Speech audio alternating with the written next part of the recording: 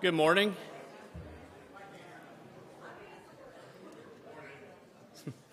Time to begin our services. If you're visiting with us, we'd like to extend a special welcome to you and know that there's always a seat here at Rome for you, and I'd like to welcome everybody else here as well this morning for our services. It's hard to believe that it is May 1st.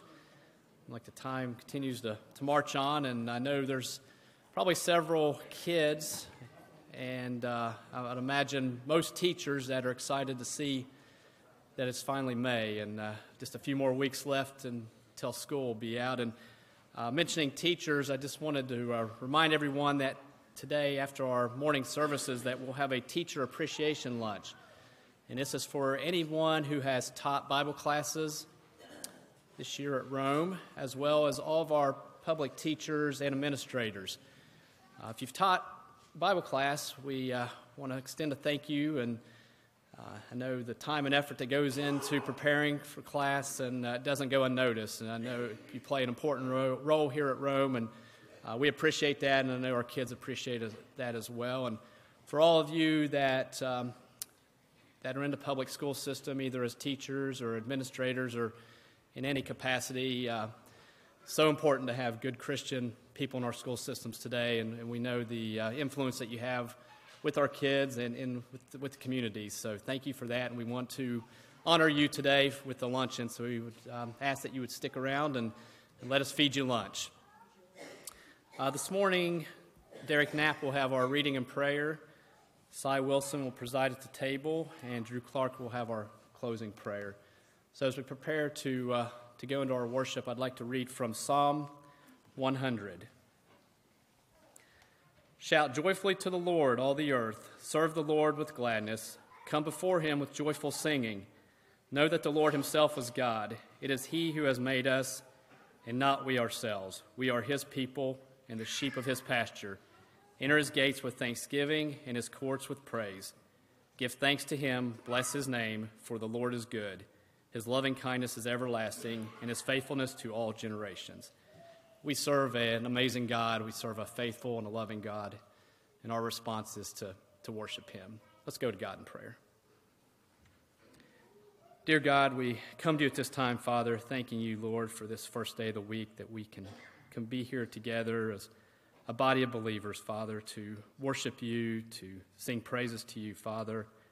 We are so thankful for your love, your faithfulness, for your Son, Jesus, Father, and for his death on the cross and the hope that we have because of that death and burial and resurrection. And we thank you for that, Father. And Father, we just ask your blessings on our time here this morning, that you would be with us, be with our worship service, Father. We pray that everything that is done in a manner that pleases you. And Father, we are mindful of so many of our number that are struggling this morning with various health issues and difficulties, and we want to raise each one of them up to you, Father, those that are listed in our bulletin, those that were mentioned in our Bible class this morning. Just pray you be with each one of them and watch over them, Father. And Father, we just, again, are so thankful for the time that we have here this morning. That pray that we will clear our minds of all worldly distractions, and we'll put our focus solely on you, God, and worshiping you and giving you the praise that's due to you, Father. And Father, we know that we are sinful and we fall short in so many ways, and we just ask your forgiveness and ask that we will learn from our mistakes and become better Christians for you, Father, that we can reach out and affect this community, that we can be a light in this community and bring more people to know you and the hope that we have as Christians. Father, it's through Jesus Christ I pray all these things. Amen. Won't you please stand for the first song?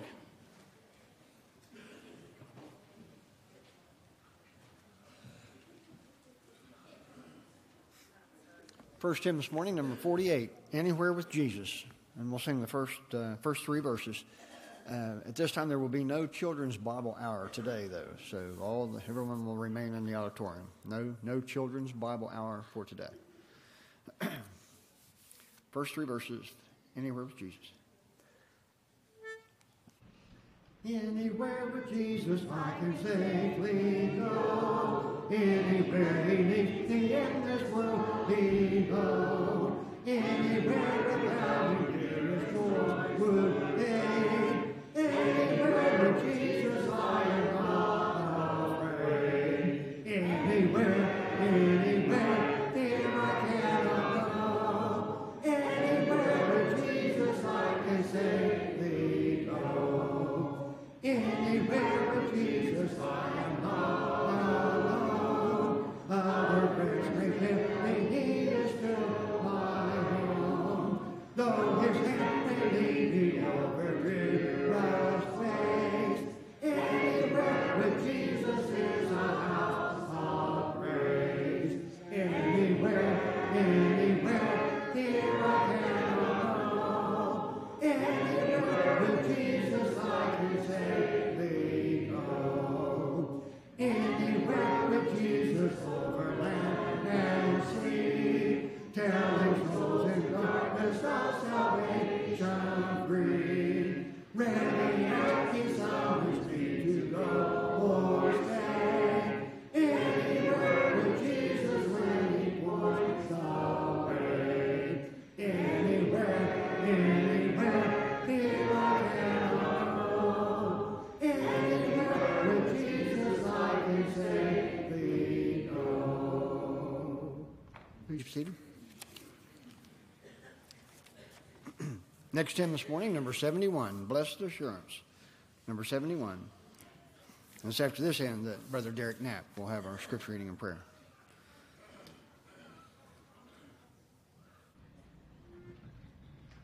Blessed assurance, Jesus is mine. Oh, what a foretaste of glory divine.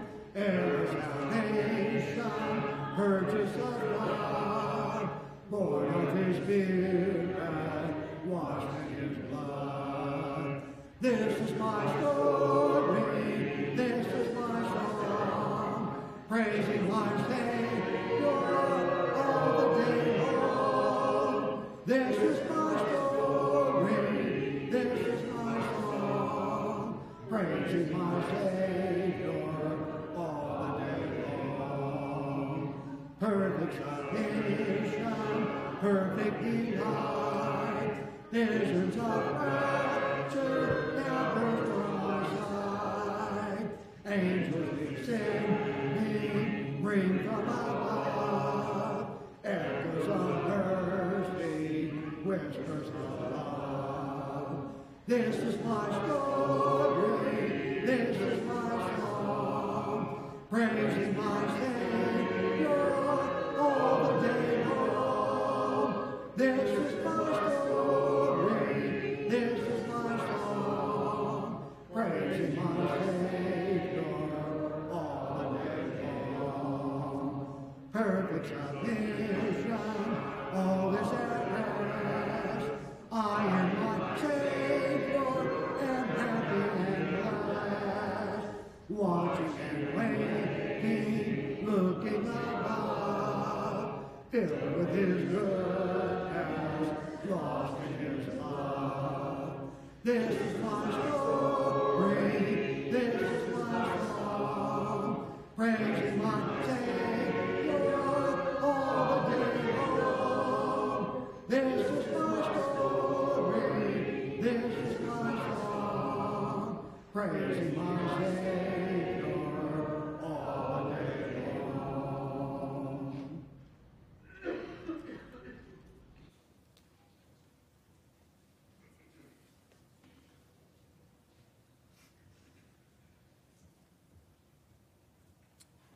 Our scripture reading for this morning is from the book of Hebrews, chapter 13, verse 4.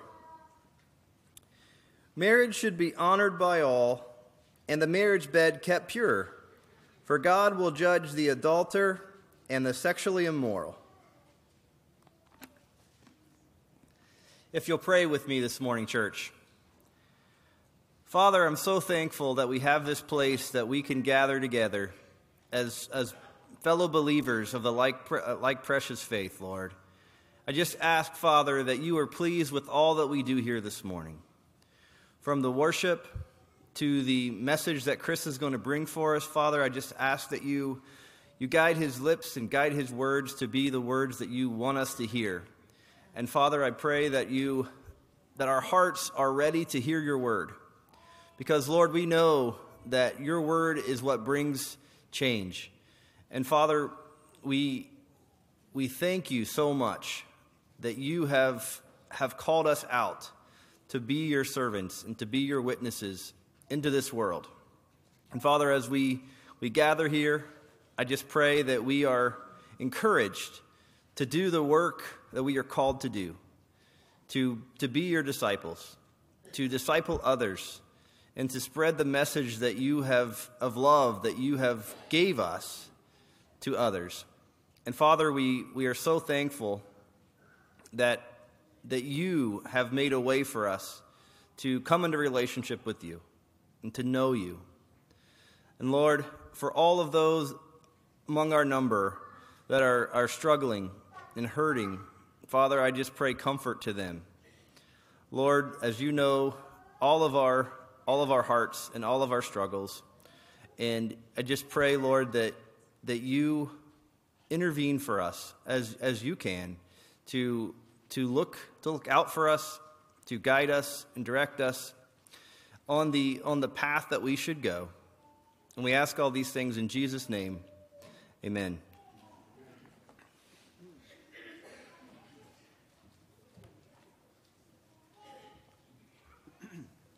Next hymn this morning, number 764, When We Meet in Sweet Communion.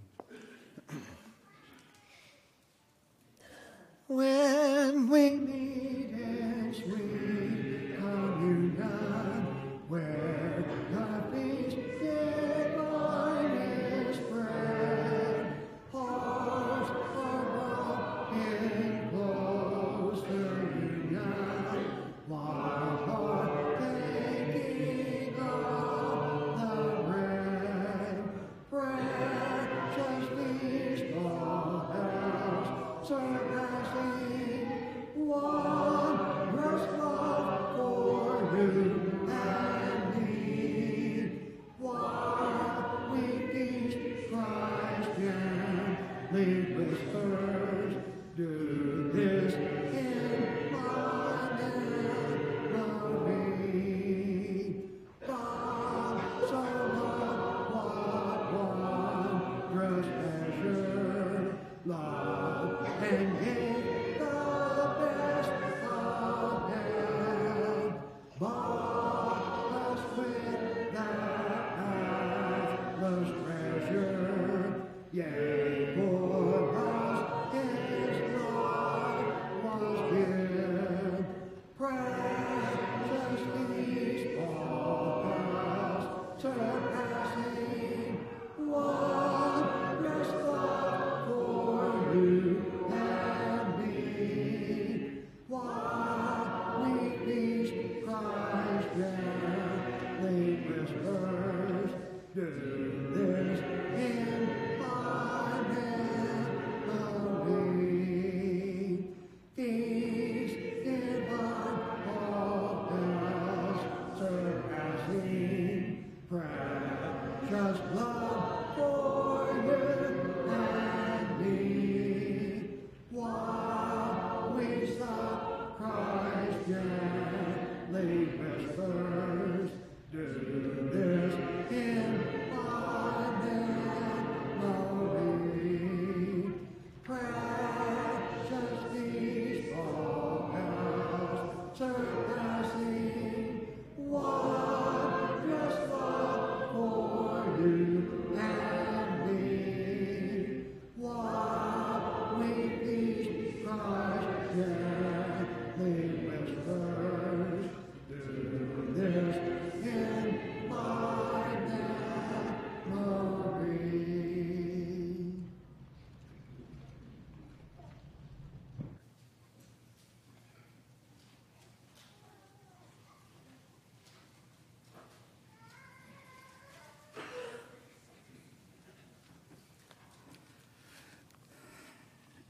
To prepare our minds for the taking of the Lord's Supper, I first would like to read from Mark chapter 15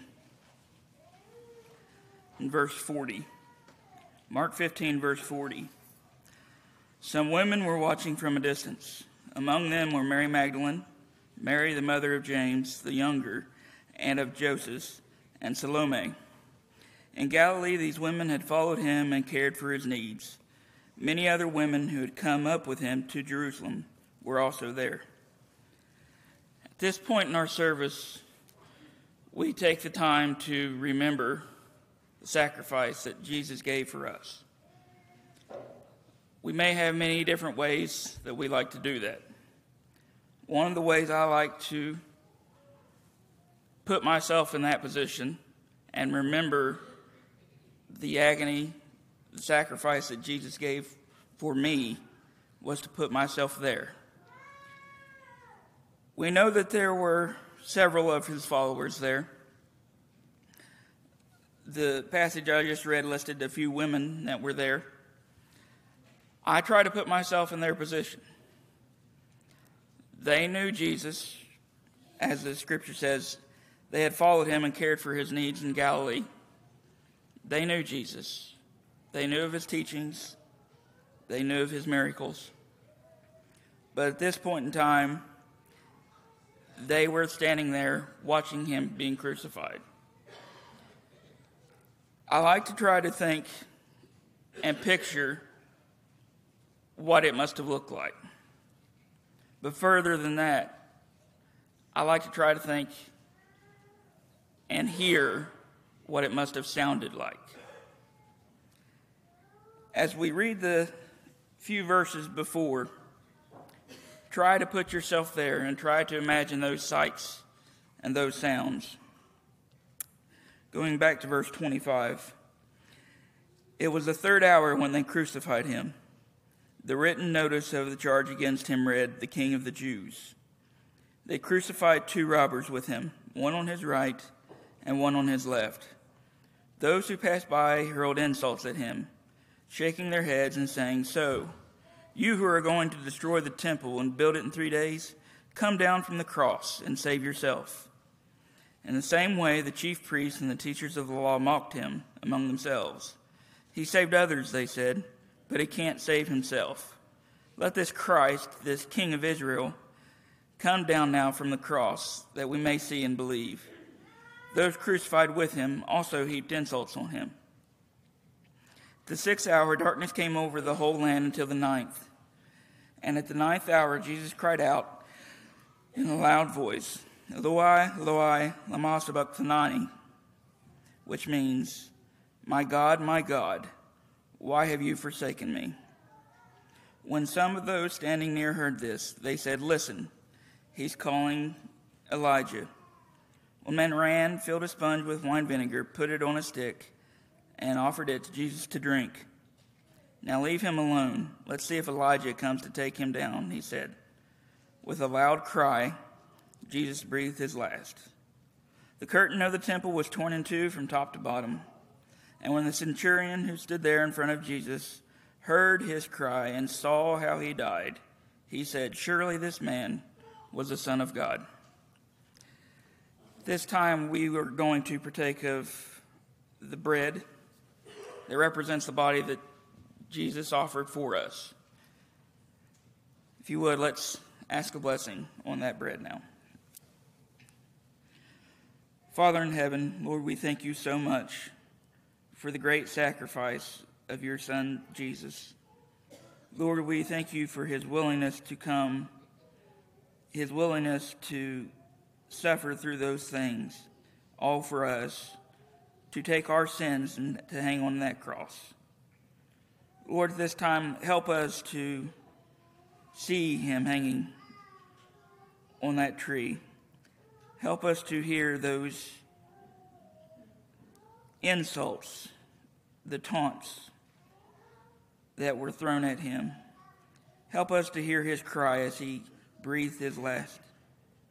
Lord, help us to understand that he did this all for us. Lord, we ask now that you bless this bread that represents his body that he gave for us. and bless us as we partake of it. For it's in Jesus' name that we pray. Amen.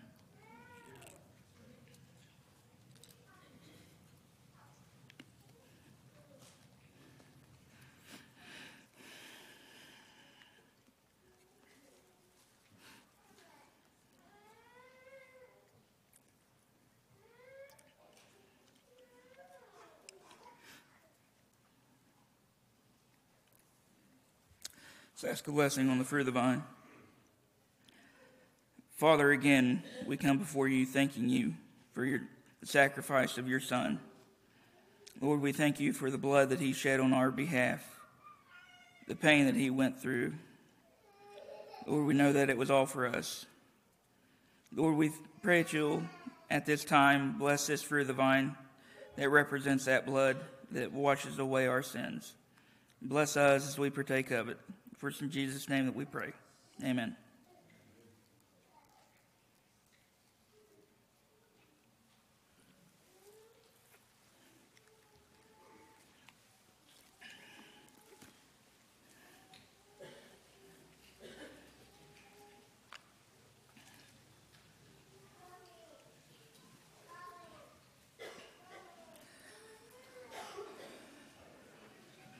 At this time, we'd like to take the time to ask the blessing on our giving, our offering.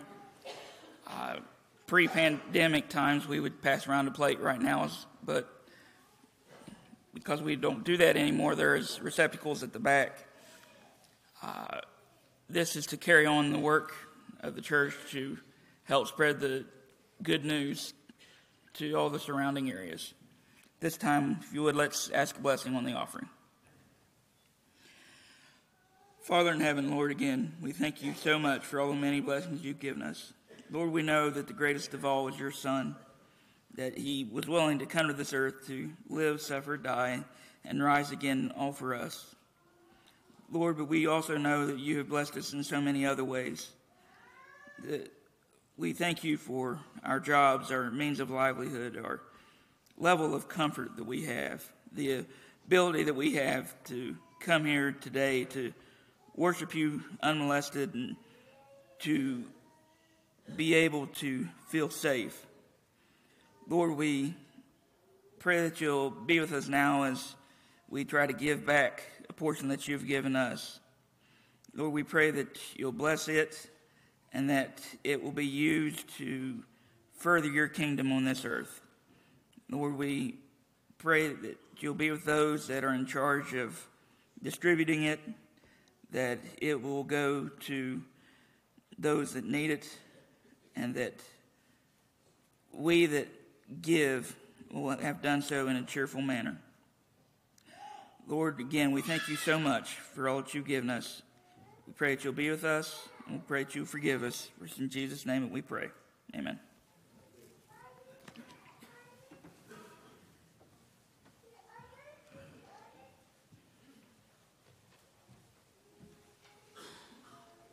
Let's all please stand again. We'll sing hymn number 200. Hallelujah, praise Jehovah. Number 200.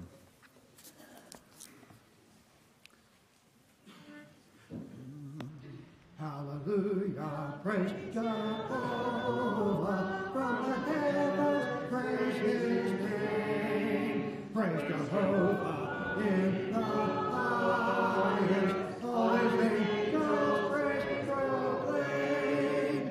All his hosts together praise him. Silent and strong on high. Praise him, holy and up and he floats above the sky.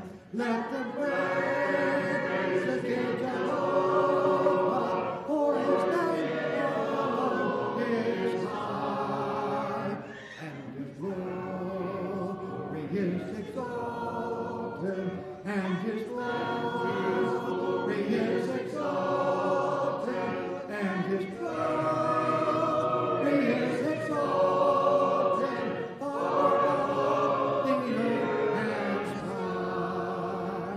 Let them praise the good Jehovah. They will make his command.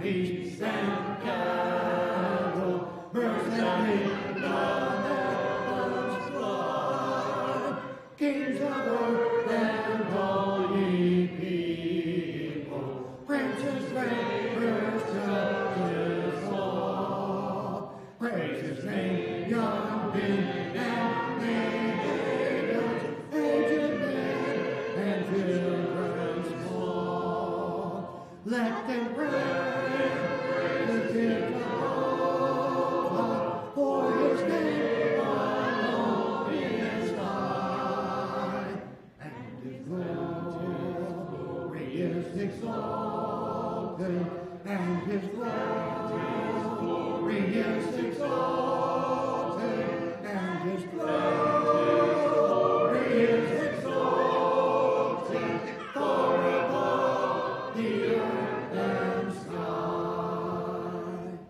Please be seated. Invitation hymn this morning, number 768. 768, While We Pray and While We Plead. This time with Chris. Morning.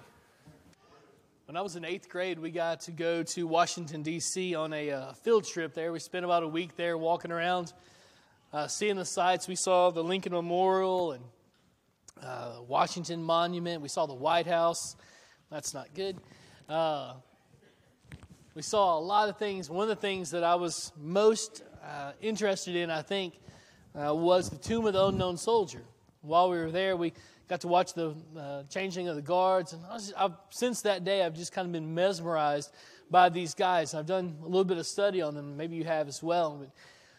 But they just kind of have intrigued me over the years. If you serve in this capacity, you have to be from a specific regiment in the Army. The 3rd Infantry Regiment is the regiment that takes care of this honor.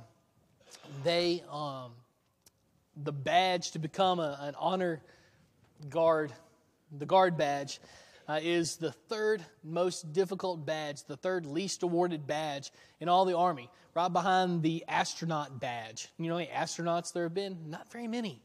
And so this is 3rd behind that one. The ceremony and the honor, the dignity that these guys give the unknowns soldiers. There's actually, I think, 3 buried in this monument. But the dignity and the honor that they give these soldiers is impressive, I think. And you can't go to Washington, D.C. and see the change in the guards without this idea of the honor that's shown to these people's sacrifice, without that settling in on you. If you ever had the opportunity to go to New York and see the 9/11 Memorial, you have a similar feeling there, don't you? That the honor and the sacrifice, the things there just kind of settle down on you. But today I wanted to think about the honor that these men show their fallen comrades. We're in Hebrews chapter 13. We're finishing up our series on Hebrews in this way as we walk through this last chapter with a variety of topical lessons. I think the Hebrew writer wants us to see them as topics. He just kind of goes through a variety of different topics that are dealt with because the things that he's taught us about Jesus as our high priest, there ought to be some things that we do because of that. There ought to be a specific type of life that we live because of what Jesus has done for us.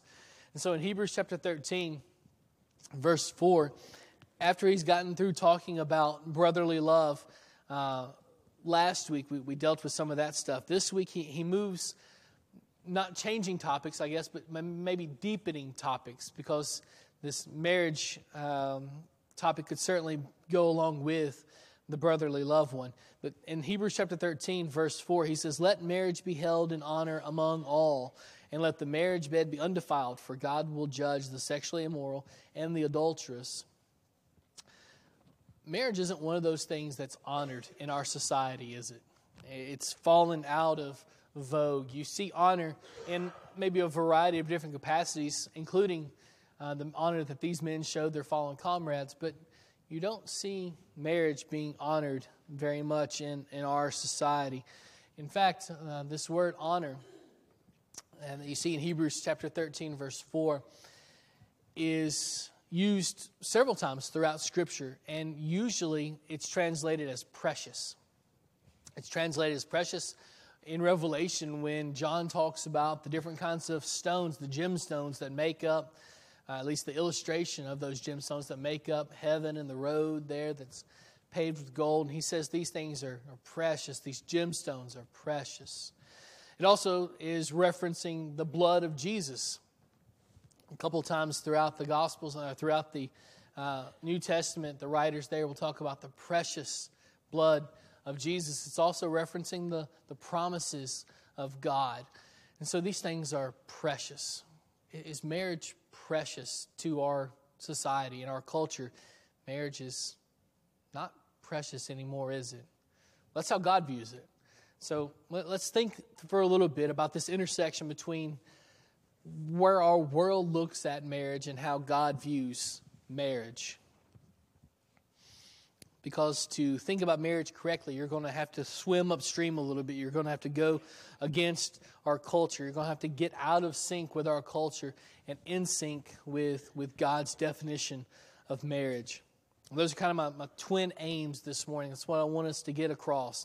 I want us to get out of sync with the world's definition of marriage and become synced up with God's definition of marriage. I don't really expect the world to have a high definition, a high view of marriage. I don't expect them to view it as something precious. I don't expect them to sacrifice for their marriages, but I think God expects them to, and I think God expects you to as well. We've got so many marriages in our congregation that are good, that are solid, that have been great for years. We've got a couple of folks in the congregation that have been married for 50 plus years, right? That's an awesome achievement, right? Kelly and I are coming up on a couple years on our 20th anniversary, and we're going to celebrate that in fantastic fashion, I hope. So looking at a planned trip to Alaska maybe, fingers crossed. Go see some polar bears. But these are not things that we celebrate in our culture, and they should be celebrated. So many great examples right here in our congregation among us of people who have honored their marriages and have held them as precious. So we certainly don't lack for good examples. But it's so very easy, I think, to allow the world to infiltrate our thinking on this matter because we literally are around it every day. Have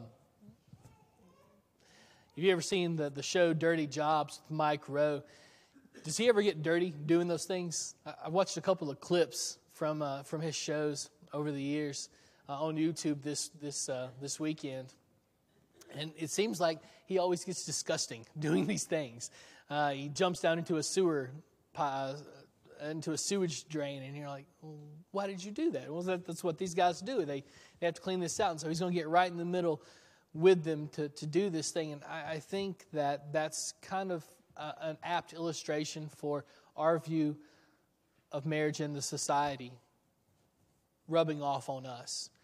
As Christians, we know that God views marriage as something very precious. In fact, Malachi teaches us that he hates divorce.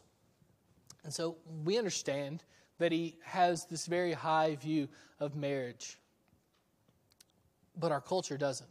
And so the more we live in this type of society, the more that has the opportunity, the ability to rub off on us and to kind of infiltrate our thinking on this topic. This is a God question, right? Marriage is one of God's things. It's something that he's given us to make us better, to help us.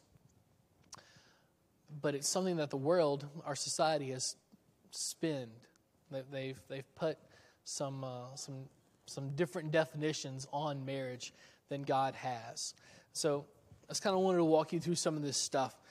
Maybe you're not aware of this.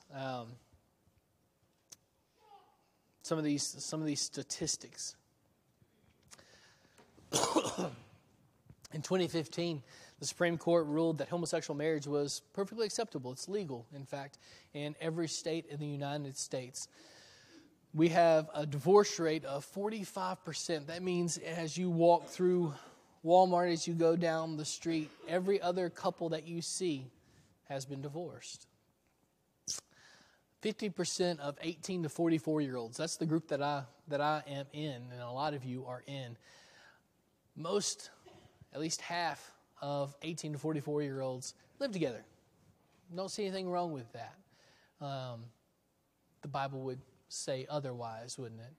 So only 56% of Americans think there's any benefit to marriage. Most Americans, statistically speaking, most Americans think that there's nothing really to be gained by marriage, and so why not just live together? They think it is a step, a test drive towards marriage. 66%, in fact, of people think that.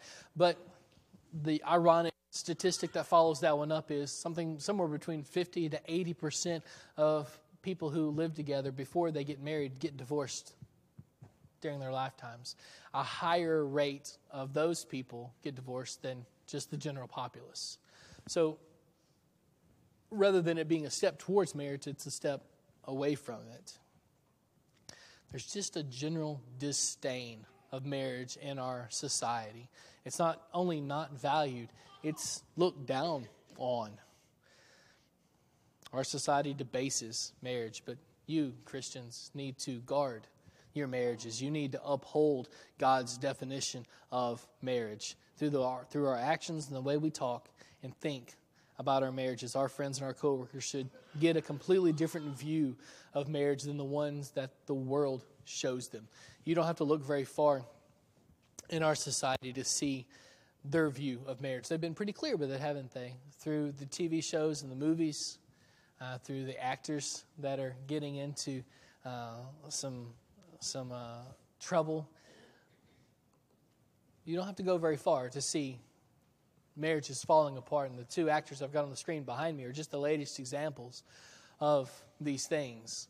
If you think Chris Rock or Will Smith slapped Chris Rock because he said something about his wife's illness, I think you're probably off base. There's some stuff going on behind the scenes there that most of us are probably aware of. Same thing with Johnny Depp. Our society doesn't value marriage. They debase it. But God holds it as something very precious. So I wanted to think for a little bit about God's design for marriage. Why did He give us this blessing? Why is this here? Flip back over to Genesis chapter 3. Back up to Genesis 2. Man has been created, and he has named all of the animals. God has given him a work to do, and man has been doing it. And then God looks around at all the work that man has done and notices something about Adam. It's not good. It's not good that Adam is all alone. There's no one there for Adam. Look in Genesis chapter 2, verse 18. Then the Lord God said, "It is not good that the man should be alone. I will make a helper fit for him." Now out of the ground the Lord God had formed every beast of the field and every bird of the heavens and brought them to the man to see what he would call them. And whatever the man called every living creature, that was its name. The man gave names to all livestock and to the birds of the heavens and to every beast of the field. But for Adam there was not found a helper fit for him. So the Lord God caused a deep sleep to fall upon the man, and while he was asleep, he took one of his ribs and closed it up in its place with flesh. And the rib that the Lord God had taken from the man, he made into a woman and brought her to the man. Then the man said, "This at last is bone of my bones and flesh of my flesh. She should be called woman, because she was taken out of man. And therefore a man shall leave his father and his mother and hold fast to his wife, and they shall become one flesh." The one thing in all of creation that God said was not good was Adam being alone. He needed someone like him. And looking around, Adam had no one like him, right? He was all by himself. And so God made a helper for him. I think next week we're going to talk more about that word helper. It may come off as slightly derogatory. It's not. In fact, I think is the crowning achievement of creation. It's a really beautiful word. And so we'll talk more about that next week. But save that for next week. But as Adam looks around, he doesn't find anybody that is him, is the perfect complement to him. And so God makes woman out of Adam's rib. Immediately, Adam's first reaction is, finally, right? Finally, there has been a companion for me. Someone for me that is for me, right? Kelly's been gone the last couple days. She's at a retreat, and I've had all 4 of the kids by myself, and it's been awesome. We've had a good time. But every night I've sat down on the couch and thought, holy cow, I'm tired.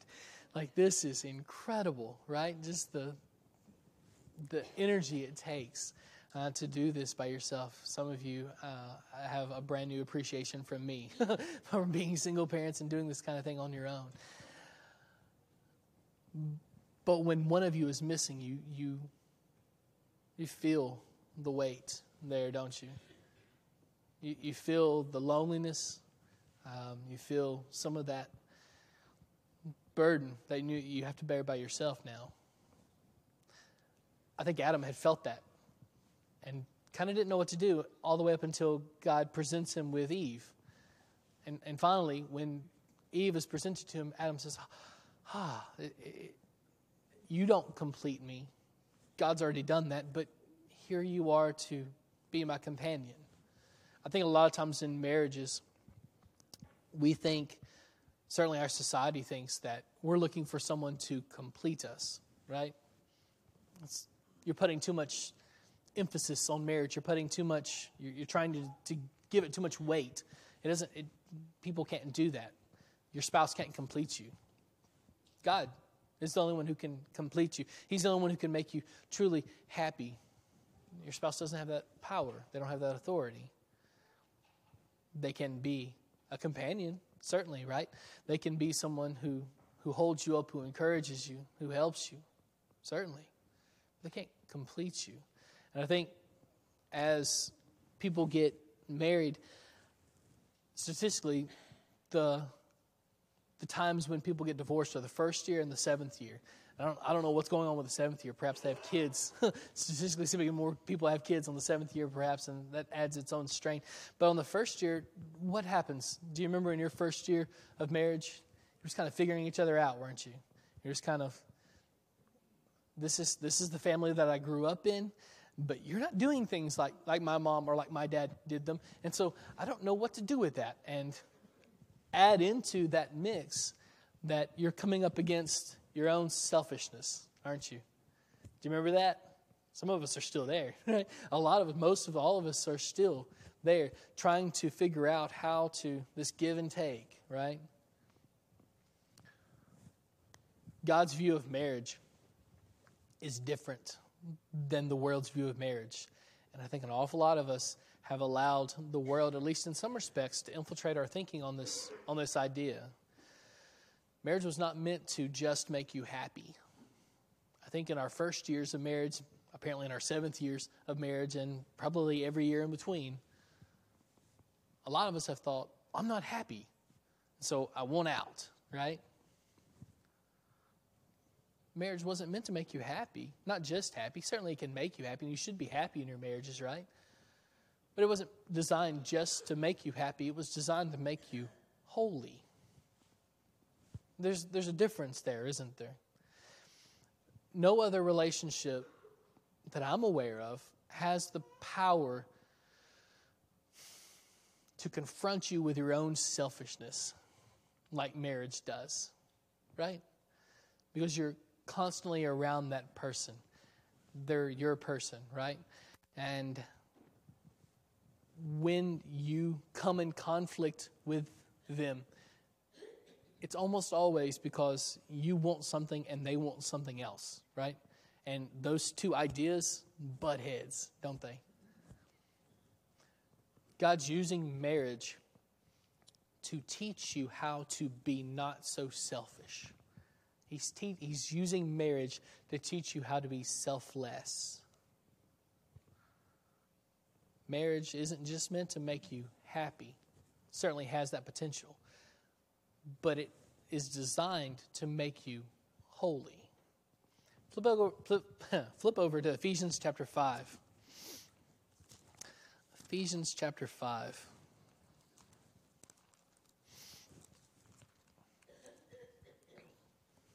Verse 22.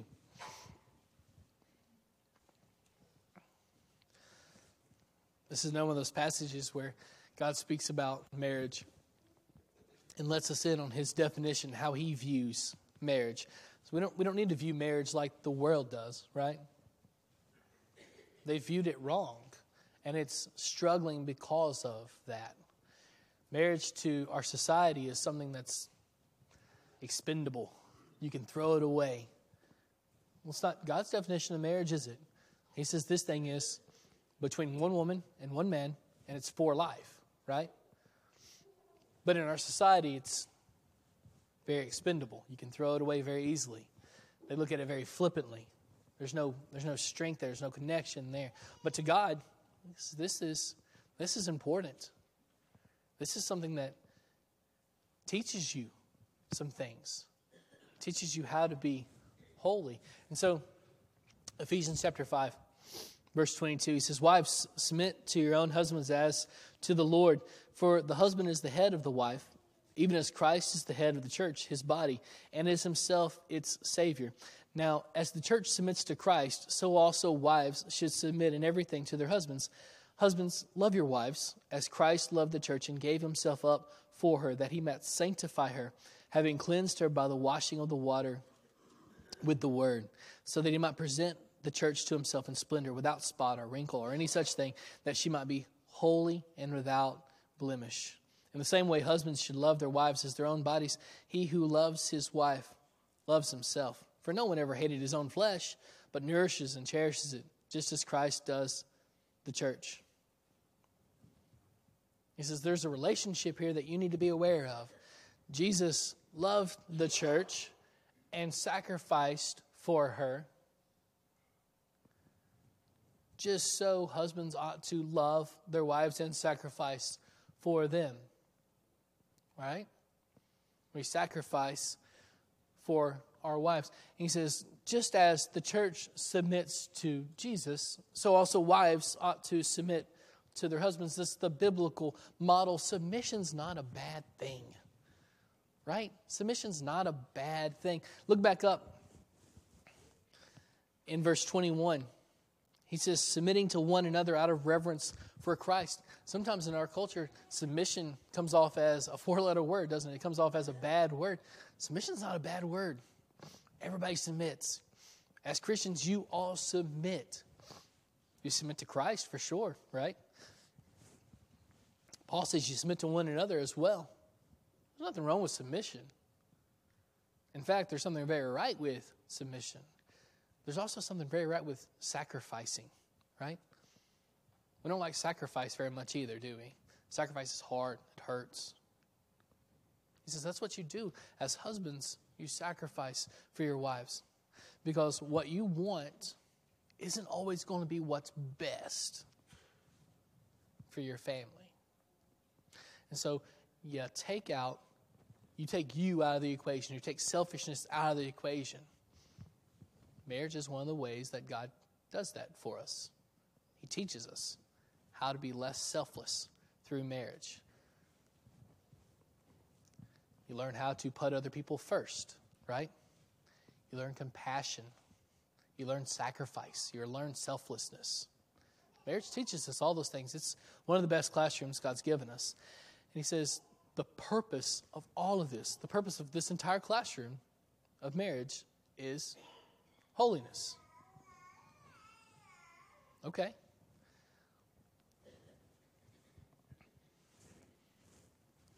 So as we go with our culture, as we look around at our culture and our society's view of marriage, one of the things we're going to have to do is stop allowing that to infiltrate our own thinking. They don't love marriage. They don't hold it as precious, but that's the way the Bible talks about it. It's just as precious as gemstones, right? How precious is your bank account? You guard that. You got online banking. You look back and make sure that you don't have any charges coming up. And if you have charges, you just let those go, right? If you have fraudulent charges, you're like, I'm not going to worry about that. It's just money, right? What do? You go to the bank and you make sure it's right. You set it straight. You get you a new debit card. You protect it, right? It's precious. Are you protecting your marriage? Because there's an awful lot of hurdles that you're going to have to jump to make that happen, to protect your marriage. There's an awful lot of things out there that want to detract and hurt your marriage. There's an awful lot of voices in the back of most of our heads, of our friends and the people that we watch on TV and all those things that are teaching us that marriage isn't that big a deal. But when you look to the Bible, he says it's a very big deal. It's precious. Precious like the blood of Jesus is precious. Precious like God's promises are precious. How many of us are looking forward to heaven, right? How many of us are holding tight to God's promise to be with us forever? That if we trust Him, everything's going to be just fine. We hold tight to those because they're precious, right? He says the same thing about marriage. It's precious.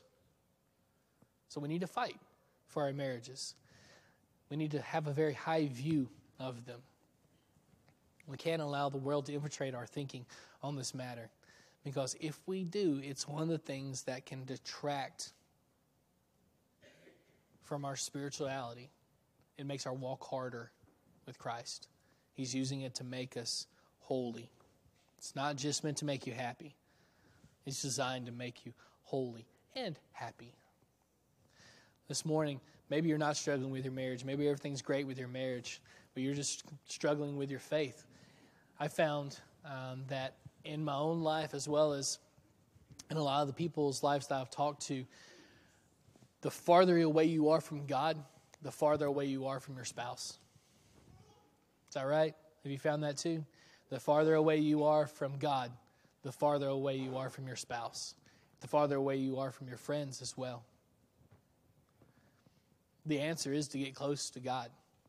It's that triangle. If you've ever seen that, God's up here at the top and there's man and woman on the other side. The closer you get to Him, the closer you get to each other. And so maybe you're not struggling with your marriage today. Maybe everything's going great. And you're struggling with your connection with God. That's something that He can make right. But you're going to have to confess that need this morning. If you haven't been baptized into Christ, what's holding you back? Is there a question you have? I'd love to sit down and talk to you about that. Maybe you've got some struggles, some things that you want to talk about. That'd be great. I want to sit down with you and talk about that. Think through those thoughts. Maybe you've already been baptized this morning and you just need the prayers of this congregation to be who God would have you to be, to think about His world the way that He wants you to think about it. If you have any need this morning, won't you come as we stand and sing?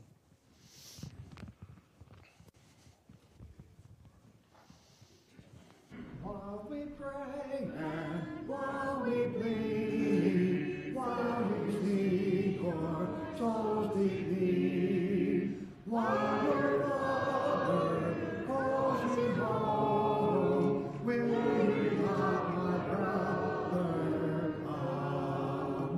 Why not now? Why not now? Why not come to Jesus? Why not now?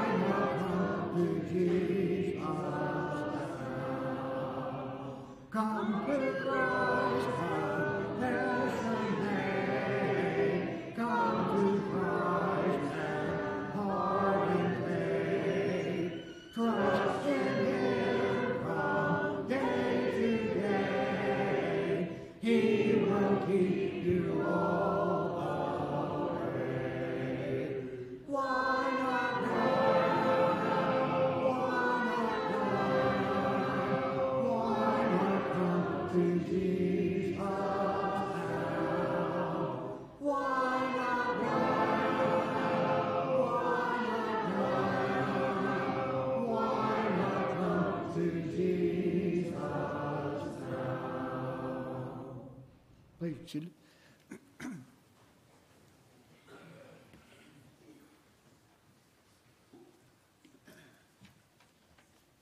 Good morning. A few announcements to go with before we're dismissed. A reminder, today is a teacher appreciation luncheon and also Sunday for the Savior. Wednesday, May 4th, Stepping Stones dinner, smoked turkey on the menu. John Galloway will be here from Scotland to discuss his mission work. And Saturday, May 7th, is Hope and Austin Hutchison's bridal shower. They are registered at Target in Kentucky. Couples are invited to that. Sunday, May 8th, the Knaps will be hosting the Teen Devo at their house. May 13th and 14th, it's Friday and Saturday, the Fort Hill Men's Retreat for all ages. It's $50 for your spot there. VBS is June 5th through the 9th. Volunteers are still needed for that, so keep VBS in your prayers. The Fort Hill Buzzard Week is July 3rd through the 9th. Sign up by May 15th for the full discount. And volunteers are still needed for grass cutting. The sign-up sheet's on the bulletin board. On our sick list, remember David Trevathan. David, good to see David back with us today from gallbladder surgery. He said he's still a little bit sore, so he wants everybody to give him a big hug today and make him pay a little bit there. Remember Gail Hewitt. She had a high procedure. Roger Pryor, Jennifer Baker, Jim Haney, Darren Baker, Charlie Boso, Caroline Dovidi, and Babe Jones is not doing well, so remember Babe in your prayers. Is there any other announcements need to be made? If not, we'll have a closing song and a closing word of prayer. Let's please stand again. We'll sing hymn number 247. Sing the first and last verse of Here We Are But Straying Pilgrims. And then Brother Drew Clark will have our prayer.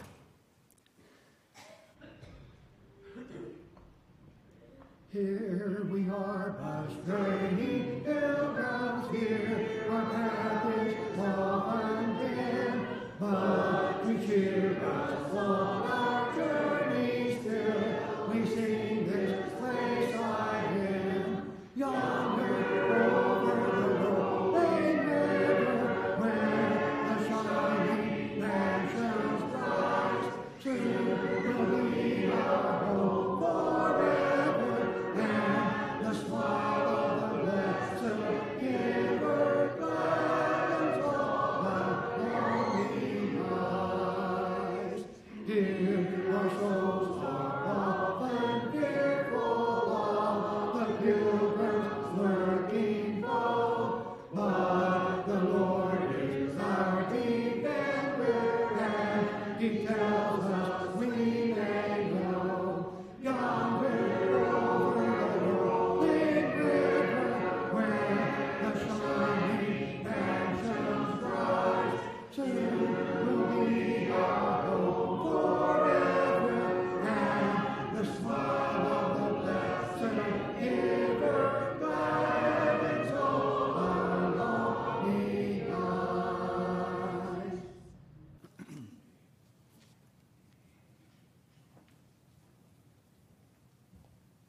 Let's pray. Father, we thank you for the opportunity you've given us to come here today, to study your word, to sing praises to you. We ask one more special prayer for those who aren't here with us today, whether they've chosen not to be here or whether they potentially are ill. We pray that if they've chosen not to be here, that you'll touch their heart in a way that they'll come back and join us again. We pray that if they're ill, you'll be with the doctors tending to them and return them to a better portion of their health. Father, as we depart here today, we pray that you watch over us. We pray that we lead lives that are pleasing unto you and help us to return at the next appointed time. In Jesus' name we do pray. Amen.